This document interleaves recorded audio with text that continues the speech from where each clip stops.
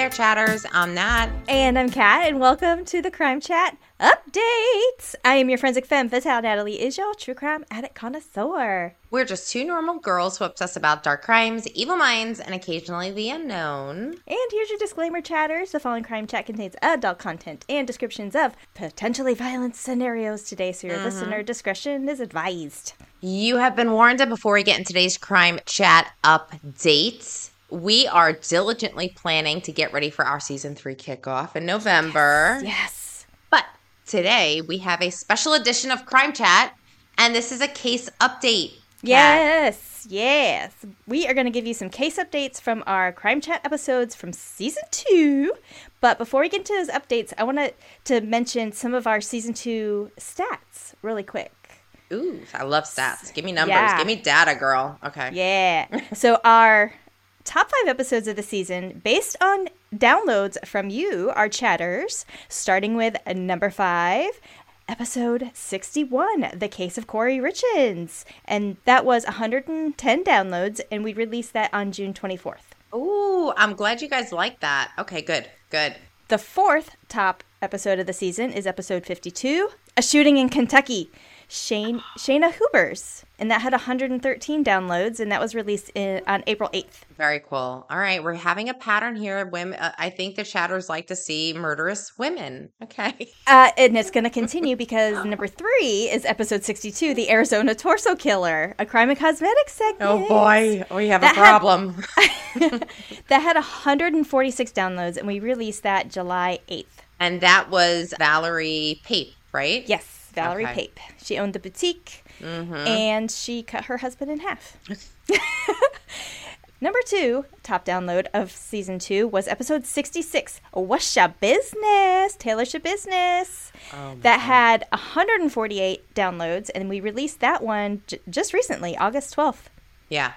She was in the business. She was in the news business for a while there. Let's get down to business.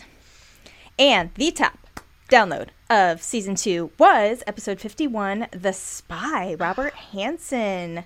It had 180 downloads, and that we released that earlier in the season, March 25th. Wow. So as of this recording, we've had 7,752 downloads. So thank you, chatters. That's crazy. That's amazing. That's crazy. Almost 8,000 downloads in one season. That's crazy. Yes. Thank you, chatters. Thank you.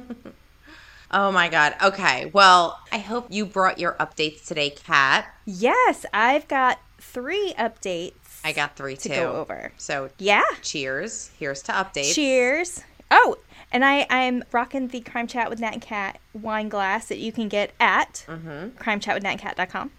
You can order it there. So get your wine glass, chatters. Okay, so my updates, I picked 3. The first update that I'm going to do is not really an update on the case, but it's a Netflix update. So I know you and I both like Netflix. I love Netflix. Yes. Not sponsored by Netflix. Not sponsored. No. But we do watch. We do watch Netflix. Yes. So, quick question. Have you ever seen The Pale Blue Eye that was released in 2022? Yes.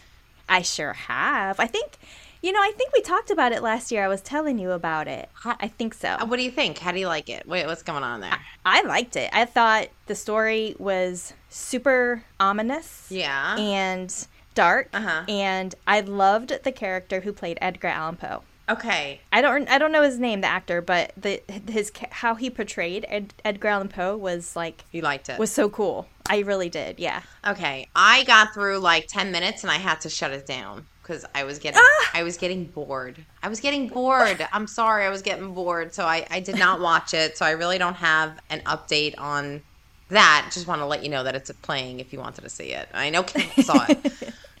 Kat saw it. And actually I was flipping through Netflix not that long ago, and I was like, oh, that was a good movie. I might want to watch that again. Yeah, and it's based on, so The Pale Blue Eye is an American mystery thriller written and directed by Scott Cooper, which adapted it from the 2006 novel, which was also named the same thing. The plot follows a veteran detective, Augustus Landor, in 1830 in West Point, New York. He investigates a series of murders at the United States Military Academy, and he is aided by Edgar Allan Poe, which is a total switcheroo. Yeah. Which I really like because Edgar Allan Poe, you know, we did that series, we did that episode. Yeah. And we kind of like, you know, it's sometimes people forget that he gave us true crime detective work that we know today. Like when we love detective shows. We love all this stuff. And really, he started that whole, like, fictional storyline where, you know, oh, this is detective and all this stuff. Oh, and by the way. Yes. Your birthday just passed. It did. And Mr. Chris Hansen had a little happy birthday for you. He did. That was freaking phenomenal. My mind was, like, blown. I was like, how? What? Is this real? Adorable. First of all, wow, a silver fox. And two, his voice is just amazing. He played that line perfectly. So go check out his new podcast on, what is it, True Blue? TRUBLU? True Blue. Yeah. Mm-hmm. It's the original, the OG To Catch a Predator. So, basically. Yeah. Yeah. He started the whole thing in did. a kitchen. He would just invite people over. Oh, my God. So the other one that I really wanted to get to, okay, that I just watched, and I am totally in love with this, The Fall of the House of Usher. Have you ever heard of it? I've heard of it, and let me tell you how. It's on my watch list, by the way. I haven't started to watch it yet. So, for chatters, if you don't know, I have been going through another master's program, getting my creative writing expertise so I can get to writing some of my own books. And one of the pieces that we were going to analyze last week was the original Edgar Allan Poe's The Fall of the House of Usher. So I read it. And, you know, there's certain exercises and stuff that our professor had us do regarding word selections and how the transitions and, you know, a bunch of the artistic things behind writing. Right. And I was like, okay, I wanted to watch The Fall of House of Usher already. Now I'm literally just waiting for my husband to get off work so we can sit down and we can binge watch it because I gotta see it. I gotta see it. And if I'll say this before you get into it, but if you haven't, it's not a very long. It's not a very long short story. It's a short story. It's not a novel, if you will. It's a short story, and it was actually part of a original like depiction or like illustration of a bunch of fictional stories. So like in this magazine of how it was released, it was one of the short stories that was included in there. And if you, of course, a lot of the literature of this classical writing style is a little bit different than what we would consider contemporary. So the verbiage usage, a lot of the diction and the syntax and how everything is kind of put together is different, but that's also perfection for that time period. So that's my 2 cents on that. And Edgar was perfect. Let's face it. It was perfect. He was perfect. So the Fall of the House of Usher, Kat, I am just like in awe of this Netflix series. I think they give you a lot. So like every episode is an hour long. It's a limited series, so you only have like 8 or 9 episodes. But every single episode was just like, it was surprising, shocking, gut-wrenching, and you sit there and you're like, holy shit, I cannot wait to watch the next one. Like you're gonna watch the whole thing in one day. Good. I want to. Really good. So like, you know, like the Fall of the House of Usher, I'm not going to get into the story. You're like, it's like you said, it's a short story. It was originally written for the Burton Gentleman's magazine in 1839. That's how old it is. Yes. And it basically, you know, a real quick summary. The Poe story begins with an unidentified male narrator writing to the house of Roderick Usher, a childhood friend. So now in this story, they really like switched it up a little bit where they kept the story very valid and accurate, but they changed like what Roderick did for a living. Okay. And how it affects his family. Okay. And the decay of the family and also his mental illness. That's huge in the Netflix series, and they stayed true to Poe's story in that way, but like brought it to like a modern. Okay. What would happen to us? And did they talk about the sister? God, yeah, the sister. The sister was like. All right. Okay. The sister, the actress they got for her. I don't know her name. I have to Google it. Okay, because but she is brilliant. You've seen her. They got an all-star cast. Well, actually, they kind of stayed true to the cast that was in The Haunting. What is it? The Haunting on Hill House, or The Haunting on Hill House. The Haunting of Hill House and Okay. then The Haunting of Bly Manor. Yes. They kept with some of the same actors Perfect. and actresses. Yeah. So you're familiar with them. Okay. But the Roderick and his sister are two totally new Okay. actors that came in, and they are brilliant. Madeline Usher is Roderick's sister. When he invites his friend over, his sister's already dead at that point.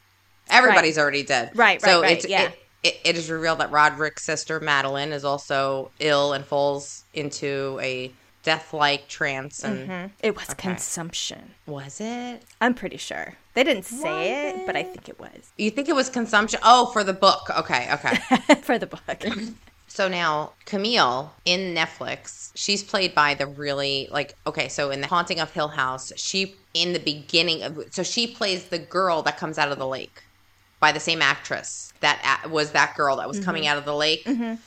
And then in The Haunting of Bly Manor, she was the alcoholic sister. Okay, so she's that stunning looking girl that really strongly resembles Angelina Jolie. Yeah. Like she Yeah. strongly resembles her. She does. So, She does. Kate Siegel. She's amazing. Amazing. Yeah. So yeah, I would say you have to go watch it. Please, please. I know. Oh, I know. It's there. I'm just waiting. And I might run out of patience. So my next update is the case of Corey Richins, which was released on June 24th. And you said it had 110 plays. 110 downloads. Downloads. Yes. Oh my Yes. God. Okay. So some updates. There was a recent search in her jail cell in September. Mm-hmm. And this search revealed a 6-page letter to her mother, which Corey allegedly explains how her brother Rodney should go along with the story on how Eric was seeking out illicit drugs. Okay. So she was basically prepping the witnesses. Yes. She was prepping her brother and what to say and all this Yes. stuff. I want to say I Okay. heard that on the news, actually. Sounds familiar. Okay, go ahead. It's called Walk the Dog letter because in the top it says walk the dog. Like you're telling your husband to do something like its to-do list. After the letter was confiscated, Richins phones her mother from jail and, perhaps knowing that the conversation was being taped by authorities, explained that the letter was part of her novel and it was all fiction. You know, she was just right. So she was trying to claim I wasn't confessing. I'm writing my next book. You know, she's an author. We all know that. her first book was How to Help Your Children Grieve with Death and the Loss of Their Father. Why wouldn't you jump to a fiction? I know. It's there. I see the connection. Yes. Well, her lawyer claimed that he claimed in court that the letter was to be passed from her to her mother and then to her attorney. Therefore, it would be protected under attorney-client privileges. So they had no right to confiscate that letter, which That's bullshit. Thank you. I think that once you're incarcerated, you have no rights to your personal possessions. They could be confiscated at any time. And that's the thing too, is you are 24 hours a day, 7 days a week, subjected to search. Right. And I wonder regardless if this is different in every state for that. Like maybe this is different in this state that prisoners have more rights to their personal possessions, because I feel you would know if prisoners have rights like this where they can kind of say, no, that's my pen. This is my pen. It's in my cell. One of the security. Because even if you buy it at the commissary or the little corner store with whatever credits of good behavior that you have, right? You bought a pen. It can still be taken away because it can be used as a weapon. Right. So you really basically are entitled to nothing, which you shouldn't be. I mean, in any confidential conversations that you would have with a lawyer is done in a separate way. And that's when okay, Hamina, you now have 30 minutes to talk to your lawyer. Any conversations in between you and your lawyer or documentations that are passed, this is all confidential. This is your right. Right. But it's not I was writing a letter to my lawyer. But even if, so here's another technicality. Even if she gave it to her mother to give to the lawyer, that's not following confidentiality because there is no confidentiality between the mother and the daughter. Right. It's not, you can't use somebody else to get in lieu of. It'd have to go directly to. Right. She's trying to be shady here. She's trying to be shady.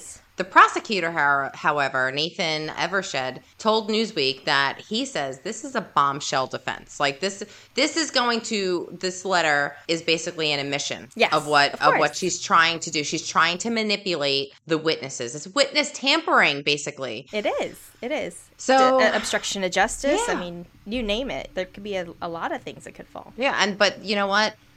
Her defense attorney, like, they are just not convinced of this. Like, so the letter itself is called Walk the Dog letter. Mm-hmm. I tried to find the actual letter and I couldn't find the letter to read, and I guess because it's evidence. Yeah. So probably. I was just gonna say it's evidence. They wouldn't be releasing it now.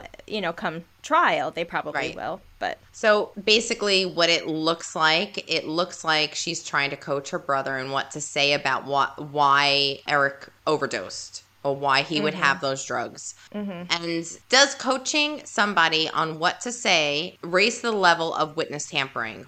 The former Salt Lake County prosecutor, Kent Morgan, said, not necessarily. Mm-hmm. If you have a potential witness in a case, whether you're accused or not, and if you want to kind of tell the witness, like, tell me what your what is your testimony going to be? You can have those conversations. You can, and that's trial prep. And yeah, so I've gotten called into trial prep for both prosecution and defense side. Right. Whereas, like, if I was going to be called as a witness during a case, so you have a witness list, right? Right. Both prosecution comes up with their list of witnesses, defense comes up with theirs, and you would get prepped. Like, let's say I was testifying on behalf of prosecution, I would get prepped by prosecution, but I would also be then questioned by the defense prior to trial. Right. Now, so that would be considered, I wouldn't say coaching. Yeah, I mean, it could be considered coaching beforehand. It is, but that's okay. Yeah. People want to be coached. Not that they want to be coached, but they want to know what they're going to get hit with. Like, right. What should I expect? And that's why you do a lot of prep, let's say with prosecution or with the defense. Like, you do the prep ahead of time saying now. Yeah, that's with a juris doctor. That's with an attorney. Not with the actual accused, though. Correct. Yes, okay. You wouldn't do that. You would not. I mean, would the accused, if they were released on bail, be present during any type of coaching? Possibly. It's possible. Think of the Natalia, the Natalia, the child. The Natalia, the Curious Case of Natalia. The Russian kid. Yes. Mm-hmm. And in that documentary, the accused, the adoptive father, was in all of the prep because he was out on bail. So a lot of the trial prep and stuff going into trial, he was there for talking to some of the witnesses and the coaching and all the preparation. We want to stay away from this. We need to focus in on that, get the jury's direction to focus on this. You know, it's all strategic. It's all strategic planning ahead of time. So do you feel that the letter is fair game for prosecutors? Like, do you feel that? Yes. I feel that way, too. I feel like anything that she does in that cell is fair game to be used against her. I just don't feel she's entitled to any personal possessions. I don't feel anybody in jail serving for murder is entitled to personal possessions. Like I said, there's a time and place for confidential conversations and trial prep. There's a time and place for that. Having a letter... No. Like that you're saying, this is going to go to my attorney through my mother and my brother and these other 5 hands before it gets to the attorney. No, that's not confidential. Exactly. And Medea said it the best. I don't give a damn, Corey. I don't give a damn. Bye, bitch. Bye. You poisoned your husband. Yep. Yes. A good man. A good man. Yes. A father of 3. Come on. Yep. So fucked up. She's such a... Oh. Anyway, moving on. So let's talk about the next bitch in the case. My next update is episode 66, which is What's Your Shabusiness, Taylor Shabusiness. Let's get down to shabusiness. So, as we know, on July 26th, a court convicted Shabusiness of first-degree intentional homicide, mutilation of a corpse, and third-degree sexual assault. She was sentenced to life in prison with a possibility of parole for the gruesome meth-fueled murder of her lover, and he was Shad Therian. Bailey did it. She did. Bailey Therian did it. So were there any differences? Yes. There were. What were the differences? Yeah. The biggest one that sticks out to me was Warren, her husband. His last name was, it was something else like Sharon or something like that. Okay. And then when they got married, they said, we're going to change our name to, or it was Shaban or something like that. Okay. We're going to change it to Shabusiness because it's a meth business. And I was like, ooh. I didn't know that. I don't think we had that. No. Yeah. Wow. That was super cool. Super cool. What else? What else did she anything different? Listen, we love Bailey, so when Bailey does something, we need to watch it. Because she picks up on these little clues and these little tidbits that we love. You know what she did do, which I thought was kind of super cute, is she led into her story talking about methamphetamines the same way that we did. And I was like, oh, like, Heart, we love you. But that's the only part of the story that sticks out that was different or new and additional information. I definitely did not cover that. I didn't even know that. I did not know that. So thank you, Bailey. Did not know that. But because we did it, because Bailey did it, I figured we don't need to go over the story again, beating a dead horse. I'm just going to go over 5 things that you may not know about Taylor Schabusiness, or that you may need to be reminded about how evil this person is. Okay? Number 1, Taylor Schabusiness told police, "I can't believe I left the head, though." Yep. Okay. I totally forgot about that. I totally forgot. So while she was being interviewed by detectives, Schabusiness said, "Damn, the head. I can't believe I left the head." Yeah. And where was the rest of the body?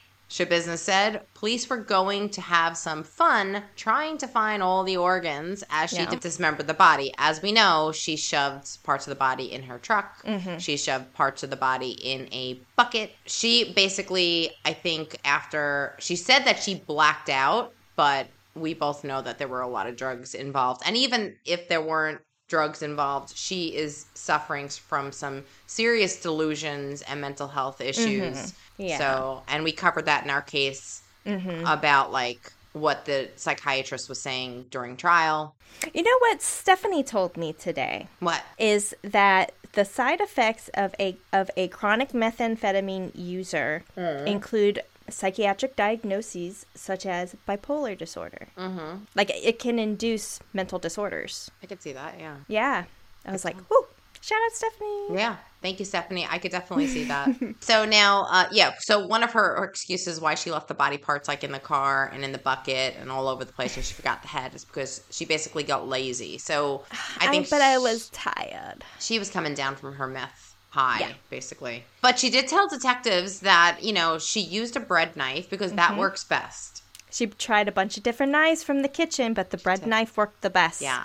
And you know what? Yeah. I agree. I like my bread knife, but not for a body. I love my bread.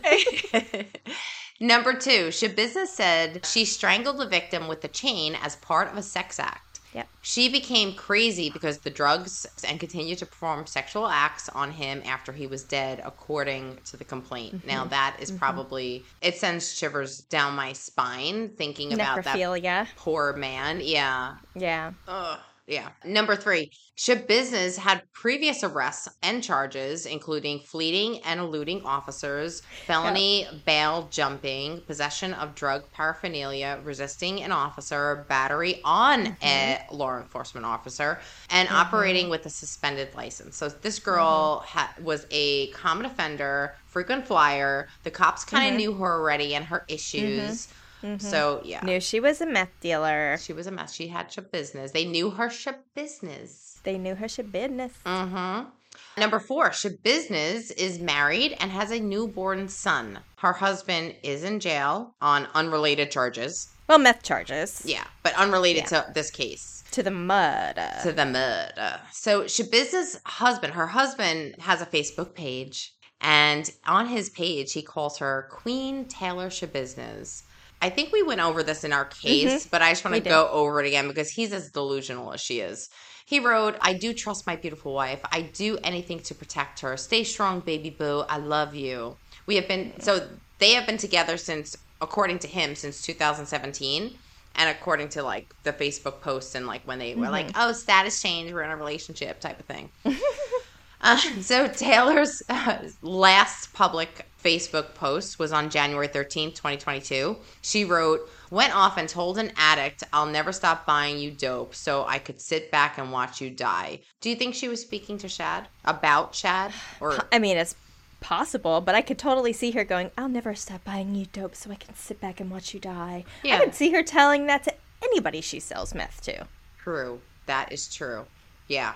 I mean, she's a bad. This is a bad case. This is Dahmer level bad. She's like the female Dahmer. I mean, with fortunately only one victim. Thank but God. she's Dahmer level for sure. Definitely. God, She didn't eat him. Yeah. Something though. Everything else. I think Dahmer was more calculated than her. I think she was just really unhinged and off the chain. But I don't think she was as calculated, and I don't think she was as smart as Dahmer. Where Dahmer kind of made friends with his monster. I think Shabusiness just released hers, basically. You know. All right. She said, as long as I'm high, I'm fine. I'm fine watching you die, basically. Yeah. Number 5, Shad Theron's family says he was taken from them by what I can only assume is a monster. She is a monster. She is a monster. His uncle wrote that on the now deleted Facebook post. For some reason, like, why would it be deleted? Was he getting bad comments? Probably. I could totally see that. The way people are today, going after Shad's family for whatever reason, saying, well, maybe he deserved it, or he was the one who asked for it, or something so, fucked like, up. Yeah, like, so negative and just, like, demeaning to the family. Like, people have no respect at all. They have no respect. Fucked up. He wrote, you had such a good heart and soul, Shad. I love you so much, and I can't even begin to describe what we are feeling. I really feel bad for the family because not only did they lose somebody, but they lost somebody in the most horrific way possible. You know that Taylor just destroyed him. Yeah, it just really... Yeah. During the Shabusiness trial, her first court appearance, Assistant District Attorney said, I think the facts alleged are extremely concerning and disturbing and go to the violent nature and grave nature of the offense. Bail was set at $2 million. I'm surprised it was set at all. Well, yeah. You know what? You're right. They shouldn't have. Why did they set her bail if they knew she was that much of a psychopath? Because she was going to do nothing but go out and get high. Yeah. And potentially kill somebody else. Right. But they should. You're right. They shouldn't have even posted any bail. I wouldn't think so. Prosecutors, well, this would explain why the bail went so high to $2 million. But once again, like, why even post bail? Because the prosecutors were saying that she was a flight risk from the beginning. She had at one point an electric monitoring device on her ankle, which she cut open during her 2020 convictions. So she was a flight risk. Like, why even give her the opportunity for bail? Right. I mean, you don't know how many drugs she sold. Maybe she did have $2 million set aside. Yeah. I don't know. I think it's possible, but, like, I don't think she's that smart with her money. Yeah. Well, yeah. So that's my updates. Yay. So what do we get from my updates? 1, what are you going to watch tonight, Kat? Well, it's going to have to be tomorrow when the husband comes home. So The Fall of House of Usher. Thank you. Number 1, The Fall of the House of Usher. You're welcome. Okay, thank you. Because we just released a TikTok that was a SNL skit. Sweater weather. Girl, that is so us. I'm sorry. That's us. It is. It's perfect. Okay. Perfect. Awesome. So I'm ready for your updates. Okay. So I've got 3 cases. Also, the first one we're going to do is from bonus episode 42, and that was the New Year's Eve crimes, the episode that came out on New Year's Eve day of 2022. And if you recall this story, it was Jasani Carter, now 21, and Jordan Ruby, who's now 19. They were accused of committing murder and robbery in Las Vegas on December 31st, 2021, in a violent shooting spree. Both men are currently being held without bail. Charges of the murder include 66-year-old Clarice Yamaguchi and 60-year-old Hayo Suum. There's also 13 charges in total. The men are being charged with 1 attempted murder in addition to the 2 murders, 1 attempted robbery, 4 counts of robbery with a deadly weapon, and 5 counts of conspiracy to commit robbery. So that's actually the all-inclusive of all the charges. Okay. In jail, Jordan Ruby, the younger one, he told his mother on a recorded call from the jail that they just went to Las Vegas to make money, basically, a.k.a. rob people, but they just went about it in a quote-unquote dumb way. Like, let's not do that. It was dumb, Mom. I'm sorry. Prosecutors say that Carter also allegedly robbed a California woman in March of 2021 and robbed a California jewelry store in October of 2021. So they're adding to Carter's charges as well. Now, the defense attorney for Ruby did file for the case to be dismissed. However, prosecutors are seeking the death penalty for both men. And trial was supposed to be this year, but it is now pushed to 2024. So I guess Vegas has the death penalty. I didn't know that. Interesting. They're seeking it. Oh, yeah. Okay. we're going to need another update. We're going to need another one. Okay. So we'll follow up this one next year. Or I guess in season 3. Mm-hmm. Okay, my second case update is a Crime and Cosmetics episode, The Uber Killer. This was the episode where we had our very first guest. Yes, Paul Dow. Paul Dow. And he was in Kalamazoo, Michigan yes. at the time of the Uber Killer murders, February 2016. Paul gave us some real, insight to what was going on in the community at that time and, what he was seeing while the crime was going on and unfolding and how the police were reacting and what was he seeing on the TV because we're states away. He was at that car dealership an hour or two before the son and father were killed by the Uber driver. Yeah. He was there, within hours at the same dealership. That's crazy. So in February 2016, Uber driver Jason Dalton fatally shot 8 people in a killing spree in Kalamazoo, Michigan. 6 were killed and 2 were injured. Dalton said that it was a quote-unquote devil head that had appeared to him when he opened the Uber app to accept rides, or to accept jobs, essentially. Some witnesses and survivors of the rampage said that Dalton was driving erratically, speeding, blowing through stop signs, even driving into oncoming traffic, while others say he behaved normally. So I don't know, some of the writers were saying he was fine. Some of the writers were saying this guy was cuckoo nuts. Right. Many of the writers didn't know Dalton had a gun underneath his coat that night. Dalton pled guilty to 6 counts of murder, 8 felony firearms charges, and 2 counts of assault with intent to murder. Dalton is serving 6 life sentences without the possibility of parole. Do you remember back in the story, the very first guy who called about Dalton? His name was Matt Mellon. Yeah. Okay. Yeah. He was one of the first to report Dalton's erratic driving behavior to Uber. Well, Matt Mellon filed a lawsuit against Uber in September of 2021, claiming that Uber did not have the 24/7 incident response capabilities that they indicated on their website. Part of this lawsuit says, quote, "The guilt kicks in for Matt Mellon, the reliving of the events of that day and night in excruciating, painful detail. The feeling of total helplessness, the sense of being thoroughly defrauded over there being no way to connect with Uber and stop Uber driving, the Uber's driver's crimes, the shootings, the killings," end quote. Yeah. So this lawsuit is actually still ongoing, and Dalton is still in jail, of course. Yeah. So, well, not completely tied to this case. There's not really a whole lot of case updates with this other than this ongoing, civil suit. Okay. But somewhat related, I found way too many cases that were related to Uber and murders. Really? I was trying to search for case updates to see if there was anything out there when I was getting ready for this, and I found too many, so many different Uber-related murders or violence. And I'm going to go over a couple of them.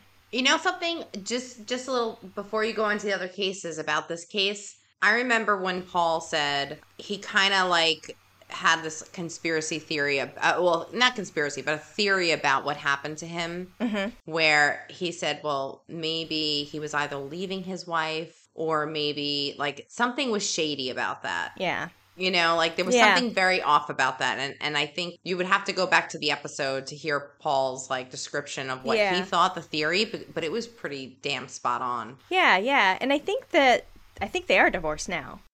His wife did divorce him after all of that. I hope so. Because he was also using her as an alibi, if I remember correctly. That's right. Yeah, and his 5 cars. Who the fuck has it? Oh, God, yes. So, in April of this year, an MS-13 gang member, Oscar Solis, was arrested for dismembering an Uber Eats delivery driver outside of Tampa, Florida. Oh, boy. Solis was also attempting to rob the Uber Eats driver. When police went to search for the driver at the last known delivery location, they found the victim's dismembered body inside a trash bag that was in Solis's home. So the police knew that the driver went to this house.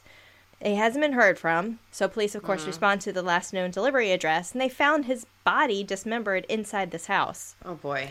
Well, not originally identified, but the affidavit did say that he was 59-year-old Randall Cook. Solis also allegedly drove Cook's car and abandoned it about a third of a mile away from the house, so, that kind of shows covering up something, even if it was an accident, quote-unquote accident. Yeah. Police. How was that an accident? I don't know. Dismembered the body. I accidentally removed your leg. I'm sorry.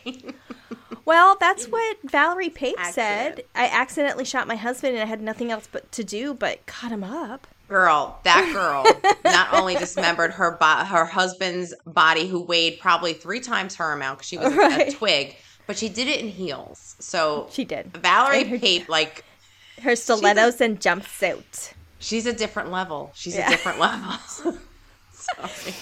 So Solis went and parked Cook's car away. Police also added a charge to Solis's affidavit saying that he failed to register as a felon, which was a violation of his Indiana parole. So he was from Indiana, moved to Florida, never registered as a felon. So they added that onto his charges. So his trial is pending. Okay. So June of this year, 48-year-old Phoebe Copas was charged with murdering her Uber driver, Danielle Pedra Garcia, 52, of El Paso, Texas.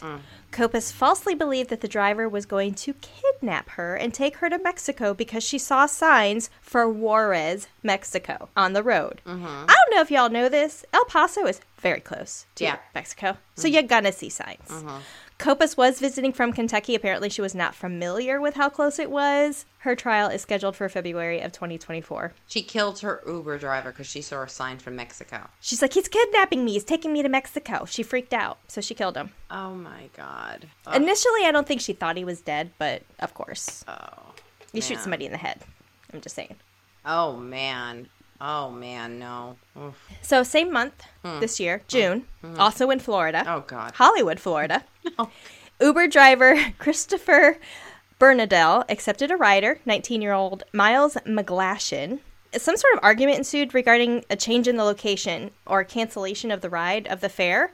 So they got into some sort of altercation. The driver said that he shot the rider, McGlashan, in self-defense, the 19-year-old. The state did find the self-defense excuse plausible, and they dropped the charges in relation to Florida's Stand Your Ground law. Oh. The Uber driver was probably like, it was probably something procedural to do with Uber. Like, I followed procedure, and then the 19-year-old got, and not to blame 19-year-old, but there was an altercation. Yeah. And he said that he just was defending himself, and he shot him, and he died. The 19-year-old died. Yeah, Florida's got some problematic ways about it. Like, we just this past July, we had just literally in this county, like not far from where I live, fireworks were going off. A father came over to his neighbor's house, somebody he lives next door to tell them, don't fire fireworks going towards my house. The guy, I guess, was a little intoxicated, saw him approaching him, took his gun out and fired, and he is kind of getting off on the Stand Your Ground law. Okay. I think it depends on how you present it. Was he going over there heated and, like, approaching this guy's property? Did they have a history? There's, like, probably a lot more to that because he was just going over to your neighbor's house, going like, no, hey, man, can you stop just doing that? I don't want my grass to catch on fire, whatever. And the guy be like, no, blah, blah. Yeah, I think it was aggressive. I think it was an aggressive altercation, but there were kids present. There were kids from both sides present. And the guy just took it there. He just got his gun and didn't ask questions and just shot. Like, you're on my property. You're fair game. And it's unfortunate, but I'm sorry. Well, our final Uber story, not the final one of all, but the final Uber story I'm going to talk about is in August of this year in Seattle, an 18-year-old woman confessed to murdering her Uber driver and then stealing his car to go get her hair done. The driver, 52-year-old Amari Gita, was shot after he stopped along the curb to pick up his fare. Her name is Nalena Allen Bailey. She was caught a few days later driving around his Prius. Originally, she said that Gita attacked her, but then she recanted her story. She changed her story a couple times, which was super weird. The gun allegedly used in the shooting was found under the driver's seat when they pulled her over and found her in the car. And it was, quote-unquote, heavily soiled with what appeared to be blood. Allen Bailey did not appear in court for her first scheduled appearance. She has been booked for first-degree murder. Prosecutors may also charge her for second-degree murder assault. She allegedly admitted to detectives during her interview that she pulled a gun on a Washington State Department of Transportation worker, so like a construction guy, who confronted her and 2 others about tagging graffiti in a transportation tunnel. Like, maybe they were doing some like graffiti or something on there, and then she said she allegedly confronted this guy and saying she pulled a gun on him when the guy working tried to stop them from vandalizing the tunnel. Are you kidding? It's stupid. Yes. So this Department of Transportation employee was assaulted by the other 2 people present. And either way, they or Alan Bailey, they took away his phone, took his badge from his pocket. Regards to the Uber driver, she is pending trial now to killing Amari Gita. Oh my God. That's crazy. So this all started. This can't be a normal haircut. I mean, this has to be extensions. Well, I mean, she was going to get her hair did. I don't know. I was going to say, it has to be like, this better be some serious extensions, girl. No, Isn't not that clip-ins. Isn't that why you hire an Uber to drive you? Yeah. To go get your hair did? Right. You ain't got to kill him and You take his car. don't kill your driver. Jeez. You need your hair done. Come on, girls. Come on. It was ridiculous. Yeah. So there are some crazy stories out there having to do with Uber. I just happened to find that really interesting to follow up with our Uber driver story. Yeah. Kind of the OG Uber driver killer. Yeah. But the last story I'm going to go over is from bonus episode 55, our named crimes theme we did last year, Chris Crimes. I'm going to go over a little bit of updates for Chris Watts. Oh, boy. Oh. Just to summarize, in August of 2018, Chris Watts strangled his wife, Shanann, who was 15 weeks pregnant, and then smothered his 2 daughters, Bella, 4, and Celeste, or Cece, 3. Since his conviction, Watts has been spending his time in prison as a custodian at the Dodge Correctional Institution in Waupun, Wisconsin. He also maintains active correspondence with several women who believe he is innocent. One letter read, Girls. quote, "In my heart emoji, you're a great guy," writes Candace. "If you do write me back, I'd be the happiest girl alive. That's for sure." She punctuated the note with hashtag Team Chris, hashtag Chris is innocent, hashtag I love him, and hashtag too cute, end quote. And that came from an article. Girls. Come on. Make better choices. Bailey, make better choices. Get better idols. Come on now. Now, in a separate correspondence, Watts shared the gory details of murdering his family to one of his pen pals. Her name is Sherilyn Cadle, and this is in a new episode of Lifetime's Cellmate Secrets TV series. Oh, I didn't see that. He told Sherilyn, quote, "He told me he would daydream about killing Shanann. She would be yelling at him or be upset about something, and he wouldn't fight back. He would just stand there and just daydream about what it would be like to kill her," end quote. What the fuck? He wrote that to his pen pal. Crazy. Yeah. Watts also is alleged to have grown close to another inmate, Dylan Tallman, who insists that both he and Watts are innocent. Both men apparently found religion behind bars and jointly self-published a prayer book called Revelation in the Reckoning in 2021. Now, okay, one prayer reads, quote, "My past is a blueprint and the devil the architect. While I watch his fallen ones build stone upon stone every day, I see these walls as insurmountable, a barrier that blocks me from enjoying your love, your peace, and your joy, O Lord," end quote. Girl. Watts pled guilty to avoid the death penalty and was sentenced to 5 life sentences plus 48 years without the possibility of parole. Rest in hell, Chris Watts. Bye, bitch. You know, Bye, bitch! why is it why it's crazy. It's like when, if we, oh God, maybe possibly this season 3, we'll go over a serial killer who is female, a Warnos. You know, like, it's weird how, like, women are more aggressive to the fact that, yeah, I did it, I killed him, you can't do anything about it, where men are, like, more self-righteous and, oh, that was me yesteryear, and I am, listen to me now. You know, it's just the self-righteous that just makes me feel more disgusted about this man. Didn't Eileen Wuornos also claim to found religion and was asking for forgiveness right before her execution? No, she just asked for a coffee. Well, I mean, not like right before, but there was a couple of interviews that I saw in the female serial killer class that I took, I was telling you about, that she was basically showing remorse for it. She might have been, because I truly think that, and we'll get into it, but I truly think that with her, that was a combination of trauma, emotional abuse, physical abuse, childhood abuse. I think it was just so wound up into so many things on top of having no what do you call it? Executive functioning in her brain to be less impulsive. I think there were a lot of things going on with her. So yeah, I truly think that Eileen probably could have felt more authentic remorse than fucking Chris Watts. I think Chris Watts is probably more of a manipulator, and he just wants. Because he wants to feel like he's like It's Ed Kemper. It's all about image. Ed Kemper. It's all about image. Yeah. Ed Kemper wanted to be the smartest guy in the room. Ed Kemper didn't want to be told what's wrong with him. Ed Kemper wanted to tell you what was wrong with him and why you should listen to him. He was actually smart, though. He wasn't. He was legitimately intelligent. Brilliant. And he had the IQ to back it up. He did. So he did. I want to see what Chris Watts' IQ is. Oh, God. It's probably like this. Wisconsin. It's probably Wisconsin. Like, can we get an IQ test done on Chris Watts, please? Thanks. It's probably 3 inches. Sorry, not sorry. Oh my God. Oh Well, my God. okay, guys, that wraps up our season 2 case updates. We are diligently preparing for season 3, Yes. so don't forget to follow us on all of our socials: Facebook, Instagram, YouTube, Twitter, TikTok. See what we got coming up. We're going to have some teasers coming up. We're going to kick off season 3 on November 11th. Yes. So remember, Crime Chat with Nat and Kat, when you become a chatter to our Patreon, you'll have access to bonus episodes, behind the scenes, bloopers, free merch, and check out some merch in the works for season 3. Yes, and like I said, November 11th, season 3 kicks off. Our theme this year. Do we want to release it?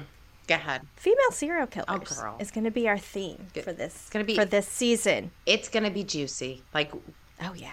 girl. We just gave you a little teaser. Girl power. But there's more. In the wrong direction. I don't want to be associated with that. No, when girl power goes wrong, that's what happens. When girl power goes So, yeah, you don't want to miss it. You don't want to miss it. We'll see you guys season 3. Bye.